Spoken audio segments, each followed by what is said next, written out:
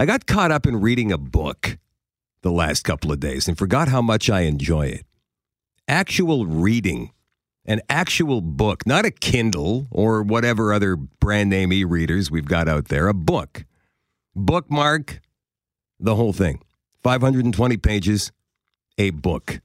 And it was glorious. Stephen King, one of my favorite authors. So it took me back to a time when I first read The Stand, his epic about the world coming to an end, came out in the early 80s, and his style remains pretty much the same. He's a lot more focused and tighter these days, and great with character development, but it's Stephen King. The way he describes little things and builds the characters, the man's a true genius.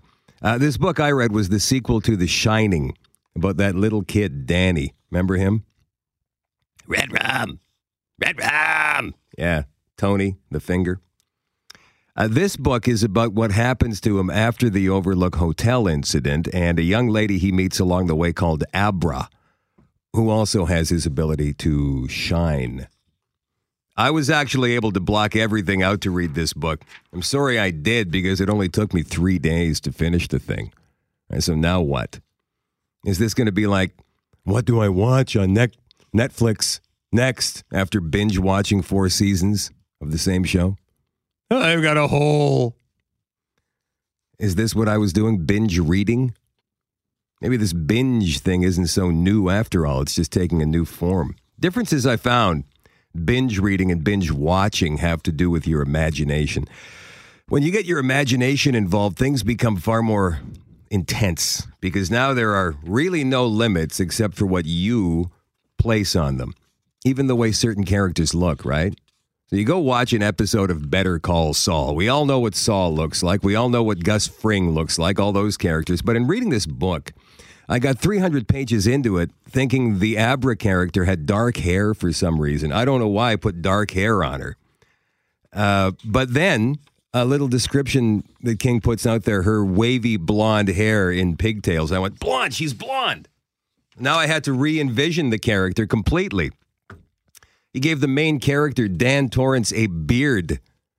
He never really described Danny except for a few fleeting things noticed by other characters in the book, like Abra thought her new uncle was kind of cute for an old dude except for the scruffy that he seemed to like wearing on his face.